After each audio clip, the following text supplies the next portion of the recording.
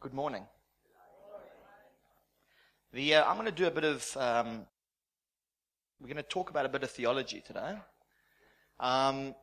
Now, theology is the study of God, for those who don't know, the study of the nature of God, and doctrine is a set of beliefs. So we're not going to talk about a set of beliefs, we're going to talk about the nature of God in some degree.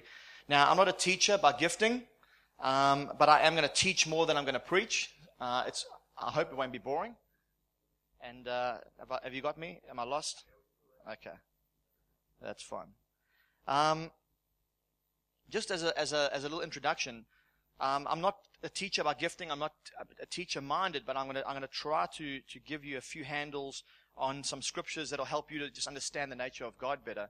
But it's going to come from more of an apostolic prophetic leaning. And just for those of you who know, you'll pick up, as you see different people preaching, you'll start to pick up the gift mix that they have.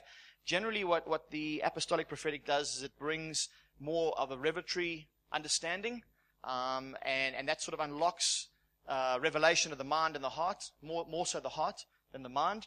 What teachers can then do is they can then take that revelation and they can actually formulate it quite well in order to instruct people on how to actively apply that to their lives. What the pastoral gifting does is it generally then takes that revelation and and what the teachers bring, which is formulated, and they're able to take people on a journey into bringing them into the freedom of that reality. And then what the evangelists do is they generally like a big fishing net. They go out there and they bring people into the community. Sometimes those people come in having been born again after meeting that evangelist. Other times they bring people in to the environment and they then hear the message and respond while in that community. So evangelists in the world would be like a salesman. And a pastor would be like your counselors, your psychologists, and your psychiatrists, and in a sense doctors. What the teacher would be is they sort of more like your actual teachers, lecturers. And the apostolic prophetic is very much like your entrepreneurs, your pioneers. They go out there, they find new ground. And you need all of that to have a community that functions. Amen? With those gifts lacking, we are not built up into maturity. Okay? So that was just a little bit of a sideline intro. Because often people come and say, oh, that was such a great this, or you got this. And if you don't recognize the gift, you don't get the reward that gift brings. Now, if you receive what does it say? If you receive a prophet in the name of a prophet, you will receive the prophet's reward. If you receive a righteous man in the name of a righteous man, you shall receive the righteous man's reward. Same with pastors, teachers, evangelists. Amen? Okay, so let's go in your Bibles, if you've got them on your phones, iPads, or those of you who have paper. Turn with me to Matthew chapter 3, please. Who of you have heard this? I've heard it, I've taught it, and there's some men that I know and women that I know that teach this. People that I actually respect and listen to, but that you've heard that the Holy Spirit is like a dove. How you live will cause him to either remain on you or to move away, flutter away. You know, the dove is a shy bird. Have you heard that? Anyone heard that teaching? Anyone heard that? Okay, so if you live in a certain way, the Holy Spirit, like if you make a noise, a dove's he's not like a pigeon. A dove is more sort of shy. It doesn't like a lot of noise, so you've got to be very cautious how you live to keep the dove remaining. Anyone heard that? Okay. So this is where it comes from. It really comes from Matthew chapter 3, verse 13. Let's pick it up in verse 13, which is Jesus coming down to be baptized. It says, Then Jesus came from Galilee to the Jordan to John the Baptist to be baptized by him. John would have, I'm reading from the ESV, okay? John would have prevented him saying, I need to be baptized by you, and do you come to me? But Jesus answered him, Let it be so now, for thus it is fitting for us to fulfill all righteousness. Then John consented. And when Jesus was baptized, immediately he went up from the water, and behold, the heavens were opened to him, and he saw the Spirit of God descending like a dove and coming to rest on him. And a voice, and behold, a voice from heaven said, This is my beloved Son, with whom I am well pleased. This is the only time, this is the only scripture in which we are getting this so-called theology, this understanding of the nature of God, the Holy Spirit, that he's like a dove.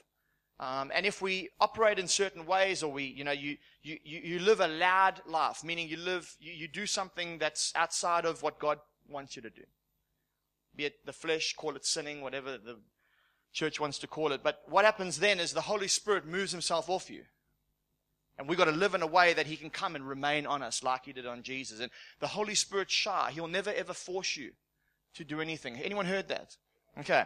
Now I want to say to you that that's not correct. Okay. The Holy Spirit is not a dove. He's not shy. We see a violent rushing wind come into a city. We see tongues of fire falling on people. We see fire in a mountain that Moses gets to go up to. We see the apostles laying their hands on people and then falling on the floor and shaking at the presence of God infilling their physical bodies. Okay. He is very much like Jesus. Was he confrontational? Yes. Was he outspoken? Yes. Was he humble? Obviously, yes. And gentle? Yes. And he says, I will send the Comforter, the Counselor, one who is like me but not me. The allos, the Greek word is allos parakletos, which means he is not me but he is like me. In his nature, God is the same in nature through Father, Son, and Holy Spirit. Jesus represents the Father perfectly. And the Holy Spirit represents Jesus and the Father perfectly. Jesus walks as a man perfectly in obedience to the Holy Spirit. He operated under the guidance of the Holy Spirit 100%. He did not walk as God on earth. He walked as man on earth, fully connected to God by the Spirit. Everything he did was what he saw his Father doing. Everything he said was what he heard his Father saying. He did it simply by watching the Holy Spirit and being obedient to the Holy Spirit in his life. When Jesus stood and he addressed the Pharisees, the religious people of his day, he did it simply by the power of the Holy Spirit talking through him, who was relaying what the Father was saying. Okay. It doesn't give us a right to go around smacking people, but we can address religious spirits to bring them down. Okay? In order to build this theology, the correct theology, or to undo, in a sense, an incorrect theology, we need to look at Jesus to then see the picture of the dove. So I'm going to attempt to do that as best I can today. And what I want to do is I want to first and foremost point you to Hebrews chapter 9, verse 1. Okay, we're going to speak about the Ark of the Covenant, the one that was in the tabernacle. Okay, it says in verse 1, now even the first covenant had regulations for worship and an earthly place of holiness. For a tent was prepared, the first section in which were the lampstand and the table and the bread of the presence. It's called the holy place. Behind the second curtain was a second section called the most holy place, or the Holy of Holies, having a golden altar of incense, the Ark of the Covenant that's covered on sides with gold, in which was a golden urn holding the manna. So Jesus was the bread of life. This is a representation of him, the manna. And Aaron's staff that had budded. The staff had budded supernaturally to show that the life of God was inside the box, the ark. Jesus is the life of God. He is true life. Okay. He is the manna, the bread from heaven, and he is the bread of life and true life to all mankind. Okay. And it had the tablets of the covenant, which to them represented the word of God to man. Jesus is the personification of the word. The ark that sat behind the tent, behind the curtain, was a representation of God with man on earth. Who was Jesus? The representation of God among men on earth. Who's the Holy Spirit? He is God on earth with men.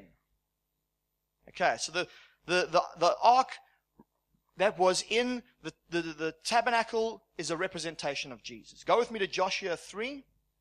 So I'm going to build a theology around Jesus, and then just at the end, you'll just immediately see that what the Holy Spirit was doing when he came to Jesus, right? And all that's going to do is undo that theology, that thinking, should I say, because it's not a theology, that wrong understanding, and then give you a better understanding so that when you live out your life, you live it out with a correct thinking, which will then give you the correct behavior. So Joshua 3 verse 14. Joshua's been told he's going to lead the people. They're going to go across the river. He sends out spies. They come back. He then gets told, tells the people, consecrate yourselves for tomorrow. We're going to cross the river. The Lord's going to do amazing things. Joshua 3 verse 14, we pick it up. So when the people set out from their tents to pass over the Jordan with the priest bearing the ark of the covenant, the presence of God before the people. And as soon as those bearing the ark had come as far as the Jordan, and the feet of the priest bearing the ark were dipped in the brink of the water. Now the Jordan was overflowing in all its banks throughout the time of harvest. The waters coming down above stood and rose up in a heap very far away at Adam. Just stop there for a second. So what you need to understand is this. Jesus, translated in the Greek, New Testament in the Greek, is the name Yeshua. Joshua in the Hebrew, right? So Hebrew, we say Joshua. Joshua's name is Yeshua. Okay. Jesus' name is Yeshua. It's the same name. So Joshua leads the people with the presence of God on their shoulders into the river. The word Jordan, the name Jordan means to descend, or the descender. Now the Jordan ran, and at that point it ran down, and it ended in an ocean called the Dead Sea. Now has anyone ever seen, I've looked at the Dead Sea. I've physically seen it when I was in Jordan. I saw the Dead Sea. I haven't swam in it. I haven't touched the waters, but I've seen it from afar, from the top of the mountains looking down. And the Dead Sea has nothing living in it. There's no life form in there. Rivers are meant to bring forward life. That in the scripture, river speaks of life. When you speak of a dirty river, it speaks of life not being good. So river brings forward life. The Holy Spirit is normally represented as the river. This river Jordan, this descender was running down, and it was filtering into an ocean which speaks of nations, but it was bringing forward death. There was nothing alive. It's interesting that when the presence of God goes into the river, carried on the shoulders of the priest nonetheless, but speaking of it is when the presence of God, the Ark of the Covenant, Jesus Christ, led by Jesus, goes into the river, the waters that are flowing to death actually stop flowing. But it's very interesting at the place where they stop flowing, because it says that they stood up at a place called Adam, which is so clear of what God was going to do thousands of years later, that when the presence of God, the Ark of God, goes into the river, the waters that were flowing from first Adam, the one who brought forward sin and death into the world through his disobedience to God, would stop flowing and no longer bring that flow, that so-called life flow of death. Such a prophetic picture thousands of years ago. And then Jesus comes and he goes into the river, the Jordan River. Now, here's this Yeshua, this so-called Joshua type figure who the Hebrews, when they waited for the Messiah, the prophets understood that he would be the presence of God. Okay, so now God's got to do something to show these people that this is the ark, the one who is going to open up, who's going to stop the flow of death from Adam onwards. He's going to stop that flow, become the last Adam, from who would come forward life, no longer death. So he's going to come in and he's going to stop the flow of death and bring you forward into the promised land, which is a representation of the kingdom of God, God's rule, God's government, God's authority.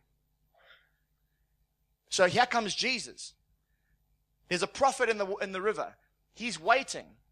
He needs to understand, God has said to him, the one on whom you see the Spirit remain is the Messiah. So John sees Jesus. He's having revelation. God wants to now show the people that this is my ark that's going to bring you into my place, my home, my promised land. But in order to do that, he ties him into a separate ark. And it's the ark that we see, the other ark that we see in the scriptures, which is in Genesis, and it's the ark that Noah built. So let's have a look at that. From chapter 8, verse 8. You want to turn there? This is a very simple teaching, but it'll just give you the correct theology of who the Holy Spirit is. So he goes here. Then, it's from verse 8. He says, then he sent forth a dove. Now we know that the waters start receding. The rain stops, should I say. The waters are starting to recede. Noah's been in this ark. with his family and some animals. And so he sends a raven.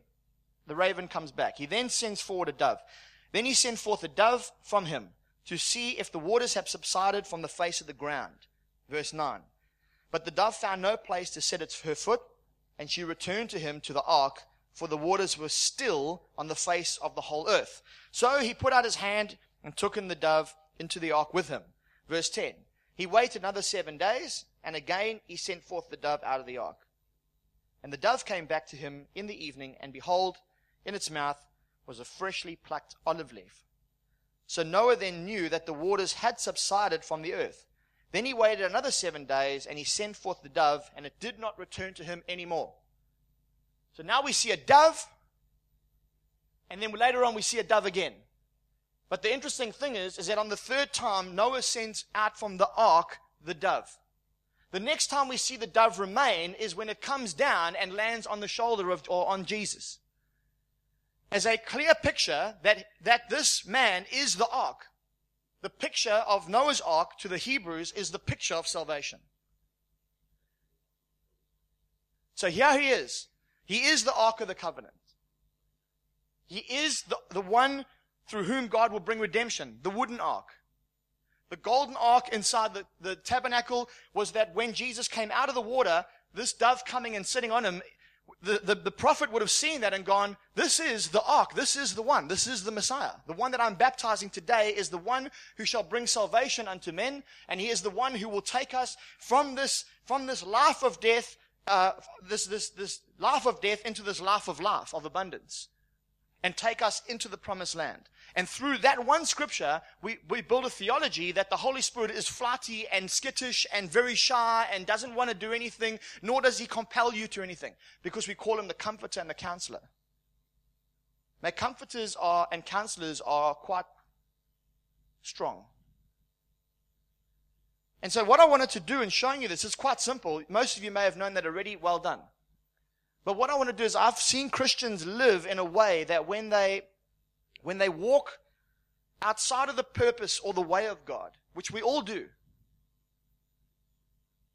we enter into this place where we feel the Spirit of God has now left us through teaching. The Spirit of God has now left us, and we now need to get him back. And so we enter into this works-based mentality to try and drum up the support of the Spirit again. Now, if the Holy Spirit is not with us, who is left to lead and guide us into all truth? If Jesus himself said that he will lead you and he will guide you into all truth, and he will remind you of everything that I've said to you. Now he's gone because you messed up. So now who's leading you to truth? Where is this truth coming from? Now when you live with that mentality, what happens is now who else's voice comes into your mind? The liar, the deceiver. And with him comes shame and guilt and confusion and condemnation. And the more confused and guilty and condemned you feel, the less and less you begin to believe that the Holy Spirit is there. And as you start to give way to the wrong thinking, what happens is in your belief system, you think you've scared away the dove. And now you are left all alone, and you've got to drum up and work up as best you can in your flesh to get the Holy Spirit to come back so that you can be this good Christian again.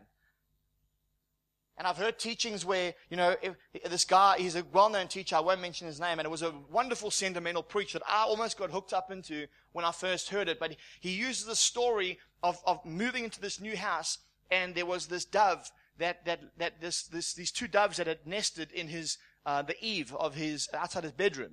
And he realized that every time he slammed a door or argued with his wife or shouted down to his kids, that the doves would go away for a few days. And so he began to change the way he lived in order to get the dove back. And the Holy Spirit is like the dove. When you do these things, when you live loud or slam the doors of your life, he will go away. And I just thought that I almost bought into it because it was such a wonderful, sentimental preach. And don't we often get that? We get these sentimental preachers that make us feel all gooey inside, but it sets a wrong understanding of who God is. And when we come into agreement, I watch people, I see them amen it. When you shout the word amen out of your mouth, it means I agree, let it be so. And you get a wrong teaching, and you go amen, let it be so, then that is what is established. So it is written, and so it shall be. And so we've got to learn not to amen the wrong thinking. And amen what is God's word. And so we want to redeem the nature of the Holy Spirit. He will forcefully step into your life. And He will engage with you in counseling and instructing you on the way that you should go. Yes, the scriptures are true, and it's different to having Him be flighty and shy as opposed to Him being grieved.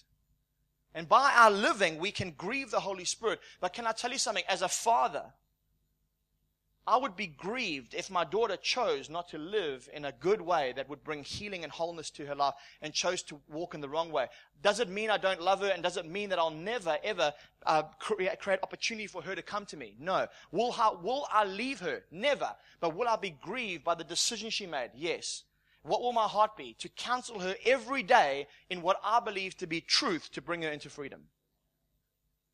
Imagine she chose to live outside in a gutter when I know that I've prepared a home for her, where she's starving every day in the rain, not wearing the clothes that I've put in her cupboard. And you look out the window and you see her, and you decide that, I'm going to just be angry and leave her. Leave her to her own devices. Every day I will go outside and I will sit on the side of that road and I'll discuss, why do you live like this? Why have you chosen this? Come inside. There's a fridge full of food. There's a closet full of clothes. There's a warm bed for you to sleep in. There's a loving, warm, healthy environment for you to live in. How can a human being like myself be better than God Himself in how He loves us? So I want to encourage you, don't get caught up. Firstly, don't live in a way that does not grieve God. That's the best way. But when we do, as we will always do, step into the fleshly behaviors, because we are humans. The first thing you do is you go into your closet or your bedroom, whatever you want to do, your prayer closet. You close that door, and the first person you engage with is God. You can't hide what you've done. Is He grieved? Yes. Brad, when you behave like that, it grieves me. Okay, Father, I know. Now I want to talk about it, because ultimately I want to live in a way that does not grieve Him. I will never frighten Him away. The scripture is true when it says, never will I leave you and never will I forsake you. The word forsake means reject. Now we build a theology that He leaves us. How can that be? And how can the church look at two different scriptures and build a theology of one? How can we look at a flow from the Old Testament right through to the book of Revelation, and we see the nature of God time and time again, and then through one text we build a complete different theology for who He is? Because nobody opens this up outside of listening to somebody maybe preach it on Sunday or some podcast. But when you open the text, it's where you get revelation from. Now, even today, you will get a percentage of revelation from me coming out of my mouth. But it's when you engage with God yourself, with His word, that the true revelation actually comes. It's established in you. All we do when we preach here is we present something to you. We present what we believe to be a truth before you. Whether you go and eat that food, and whether you go and allow that to be put into the soil of your heart, as we heard from Ben saying, then it's when you do that it actually becomes true revelation that transforms your life. It's not enough to listen to preachers preach their revelation that's transformed their life, and you eat the crumbs that fall from our table. You engage with God yourself to live a life that is intimate with Him. When I read the scriptures, I always open them, and it's always to do this. God, first and foremost, not so that I can be clever, not so that I can preach a sermon, but so that I can know God. People always say to me, so you're going to take some time to go prepare your message? No, I'm not. Well, why not? Because I will only preach to you what I believe to be revelation to myself. That's it. It's simple. Where does it come from, Brad? Every day when I sit down to engage with God, that's where it comes from. I will not preach a sermon that I've read up online. I will not preach a sermon that I've heard somebody else preach and write notes down and think that it's sentimental. It will do nothing for you but give you some wonderful information. I will only give what I believe is revelation to me. And even in that revelation, it'll grow. It'll grow. Maybe in a year's time I'll preach something, but I'll preach it from a different perspective because my revelation is matured as I walk with God. And the only way I can walk with God is to know this, that God, in my darkest times, and let me tell you, I've been through probably the most darkest times that any man can go through in his life. And I know what I've said to God behind closed doors. Let me tell you this. I have swung my fists at my father. I have had it out with him. I have had some serious words with my father behind closed doors. I have questioned my faith time and time again. I've questioned the King of Kings if he is who he says he is based on his word. He has not once ever left me. What I've learned through that time is this, that he is merciful. Because he can snuff me out like a wick in 1 second. But he is merciful with you through your pain, through your shortcomings, through your stupidity and foolish behavior. He is always with you.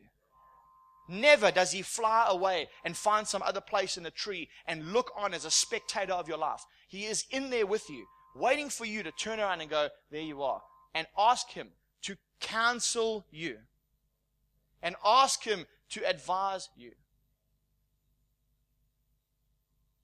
Do not get caught up in thinking he's gone. When you are in error, when you make that mistake, the first person you go to is your Father. And you engage with Father through the Spirit, through the Holy Spirit. If he is in us as a guarantee of our salvation, if he flies away, you're not saved anymore. That doesn't make sense to me. Because when he's gone, I'm no longer guaranteed of my salvation. Now we have a whole other doctrine that comes in from some weird, you can be saved and unsaved. And if you believe the Holy Spirit flies away, that's probably why you feel unsaved one day to the next. But friends, don't engage with, as Rob Rufus wonderfully says, stinking thinking. No, Tracy, we're not going to engage with stinking thinking. We engage with correct thinking. And then here comes the life of the church, is you engage with the community, and there's people in this community that can help you to bring forward the correct understanding. I always say to people, if you read a text, if you read a scripture, and we've created these opportunities time and time again through some of the courses that we've run, and even when we go overseas and we preach at conferences, which is not my favorite thing to do. I don't like conference preaching. I like to preach into local churches where we can actually engage with the people, the leaders on the ground in local churches, where questions and answers can be had. But when we do preach sometimes at conferences, we create an opportunity for questions to be asked of us. So because people will bring forward, and I want to encourage you, if you have scriptures that you feel your interpretation of, or you've heard it taught that is incorrect to the nature of God, bring it forward. Grab one of the leaders, sit down and ask them questions. I've had people do that with me time and time again.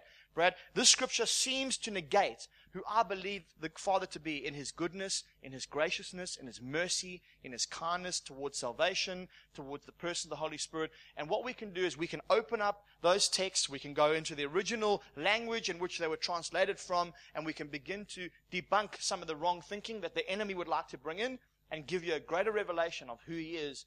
Because he is who he says he is. Not what the different interpretations of the Bible may swing to. I read from the ESV. The ESV, what I found as I read through it, and I really like it, and I still use it, is that it was generally birthed through Reformed theology. And so sometimes you can watch how the Reformed thinking comes into it. And I've got to then be smart enough to go, hang on a minute, that sits outside of who I believe the nature of God to be in the wholeness of the Bible as I've read through it. And so it's up to me then to then pursue what the reality of that truth is. And the best way to find that is straight back into the original language. And so I've got my concordance, which is very big. And then I've got my online concordance. And I go into that to help me to understand what is it that was originally said. And oftentimes you find out that what we read on the pages of some of our interpretations is not 100%. It's leaning towards a type of denominational way of thinking. Sometimes I read from 3 different Bibles. I have the King James, I have the ESV, I have the NIV, and I have the Passion Version. And I will read sometimes a text out of all 4 of those to get a better understanding. With the concordance, always. But most importantly, most importantly, is with the Holy Spirit. Because the moment I read a text, straight away, He says to me, look at that further. That's wrong. And you go, how can you say the Bible is wrong? Because He is the one who breathed that word, and He knows exactly what He was saying when He said it. Amen? So guys, don't get caught up in bad thinking. If you, and I don't know where to end this. I felt that maybe there's an opportunity where we can just pray into. I think maybe some people may have that mentality of the Holy Spirit's left me because of something I've done in my life, because of the way I've chosen to live currently. And so because of that, I'm feeling distant, or God is distant from me. Are you feeling distant from God? Doesn't mean He's distant from you.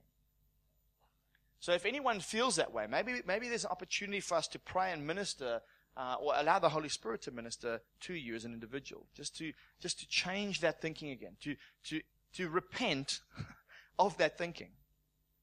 Repentance is to change the mind. It's not to say sorry. You say sorry, that's called saying sorry, or apologizing. But repentance is to change the way you think. And the greatest thing we need to repent of is how we think about God. God, I've thought about you as this type of being. Or Holy Spirit, I've thought of you as being like this. Or Jesus, I've thought of you as being like that. But I'm wrong.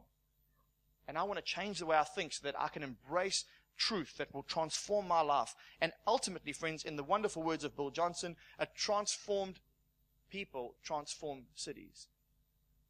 And so part of our desire for this church is to be a transformed people that can transform the city of the Gold Coast. Not to fill this building with people, but to fill people with the presence, and then to fill the city with those people who have the presence. If we do that, we will successfully do what Jesus has asked us to do. If we get caught up in this, we will not achieve it. Amen? Just let me ask this. Is there anyone that has had that type of thinking? The one thing I've learned as a Christian is this. Be open and honest with where you're at. Because you may hide from us, but God knows and He wants you free. And there's no shame here either. Just yesterday I was reading in Ephesians 1:14, and from the Passion Translation, it says, Holy Spirit is given to us like an engagement ring is given to a bride, as the first installment of what's coming. He is our promise of hope of a future inheritance for all who have been made alive in Christ. This hope promise seals us until we have all of redemption's promises and experience complete freedom for the supreme glory and honor of God. And verse 11 said, God always accomplishes every purpose and plan of His heart. So His plan is the Holy Spirit in us always to bring forward all His promises of freedom, of life, of liberty for us all. So if there is something that you feel that's stirring and it's something that you want prayer for, then by all means come to the front and guys will pray for you. If there's sickness in your body, or if there's something that clicked today as Brad was speaking, then come forward. We need to stand together as a family and pray for one another and help build one another up. If not, there's tea and coffee at the back. Feel free to go and mingle and enjoy yourself, and we will see you guys next week.